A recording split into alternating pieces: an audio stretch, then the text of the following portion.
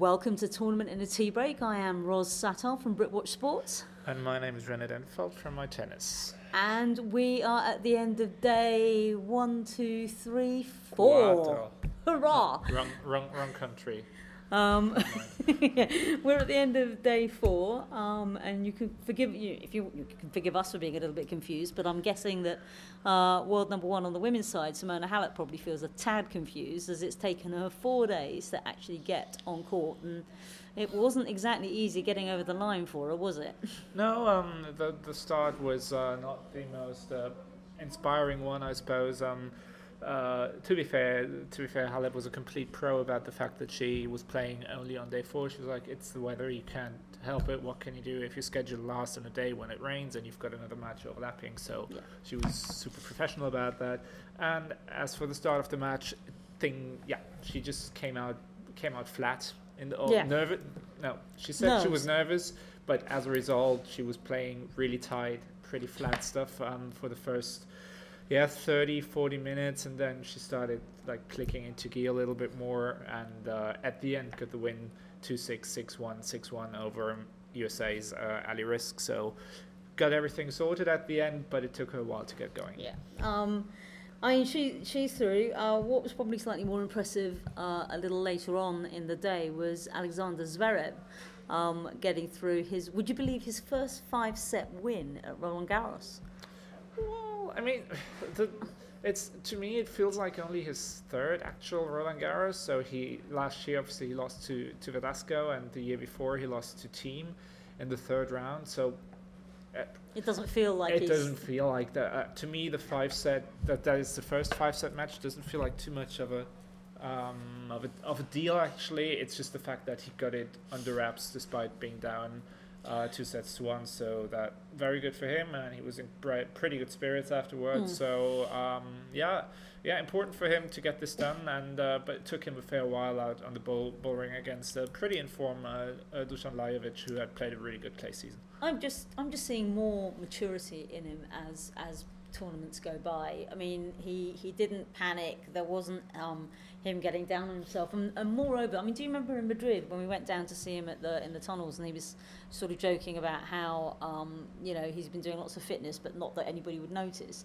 But it's obviously, this is what I said to you before. He's very reminiscent to me of Andy Murray when he was like going from scrawny to brawny, because he did have the stamina to do this. He has been putting in that work. Yep. What's the hell machine that the VersaClimber. The VersaClimber.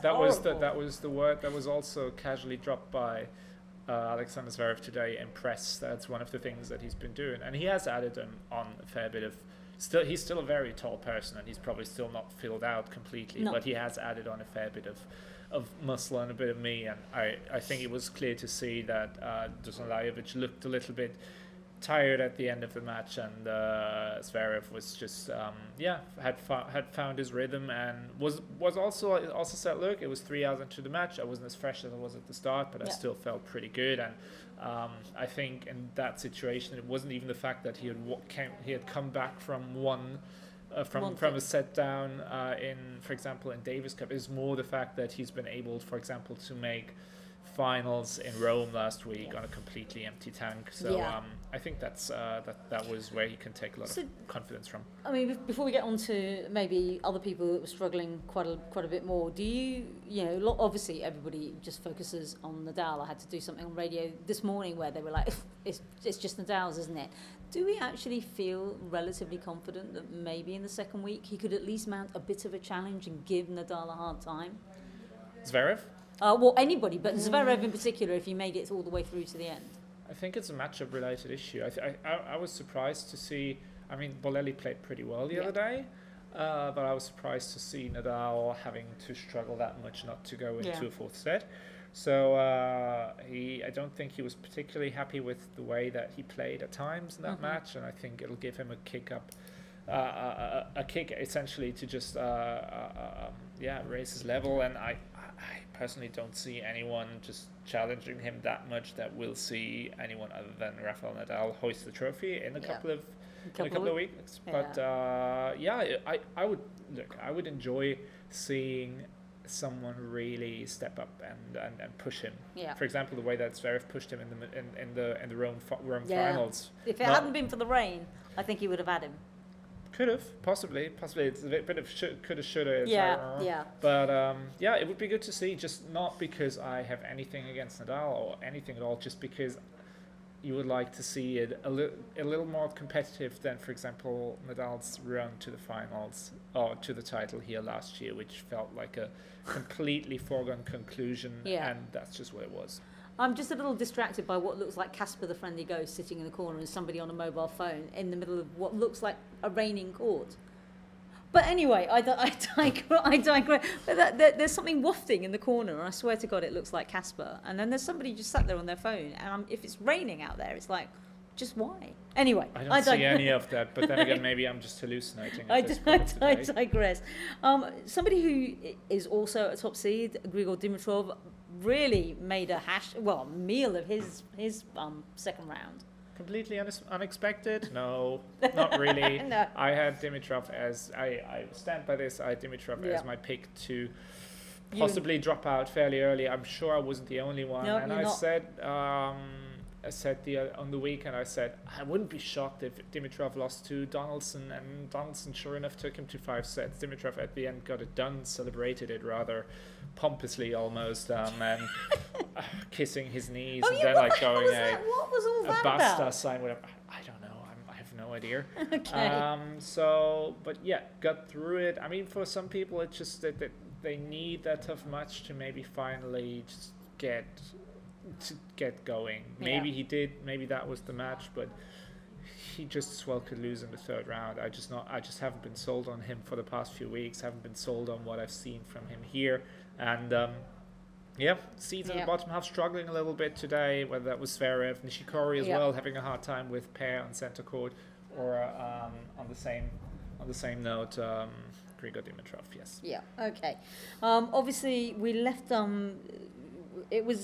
We were lucky with the weather, I think, today. Yes. We actually managed to get play until I think almost 9:45, and Cameron Norrie staged quite a surprise comeback. It looks like he was struggling with stomach cramps, not feeling particularly well, looking very uncomfortable at some stages, but managed to capitalise on Luca Pouille just literally going off the boil. I think the French gambled on the fact that Pouille would get it done in 3 because he came out. Cameron looked overwhelmed in Chatrier, to be absolutely honest with you, in the first set. Second set picked up the pace. Third set actually began to look quite dangerous. So hopefully with a day's rest, he can make it competitive. I still think Pouille will win, but I think hopefully he'll be able to get that done. And the rest of the Brits are in action. Kyle Edmund is in his second round match, and so is Heather Watson, so we will cover them in a little more detail. But let's finish on another match. I think this one has got to go tomorrow as well. It does, which is Dominic Thiem and Stefanos Tsitsipas. Exactly. So super interesting match out on court 18. Started pretty late, not least because Grigor Dimitrov took his fair time until he got things sorted on 18 to make it to the third round. Interesting second round match. I know a lot of people were lamenting the fact that it's out on 18 and that is a disgrace and so on and so forth. I actually think it's a cool setting. I like the court. Yes, maybe it should be on a bigger court, but the atmosphere will be pretty cool. Will be pretty good tomorrow as well when they pick it back up.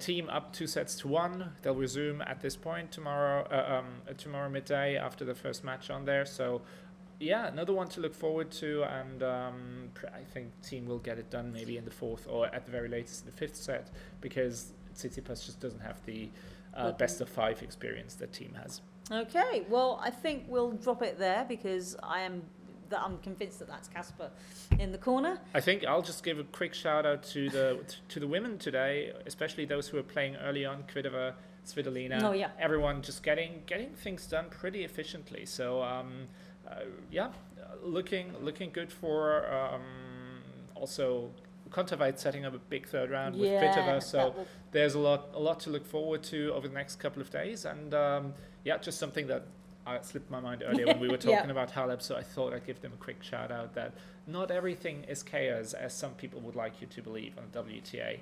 Sometime or quite often people that you think were playing well in the lead up to the tournament are still playing quite well here. Right.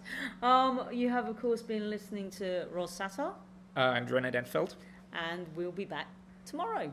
Au revoir. Thank you for listening.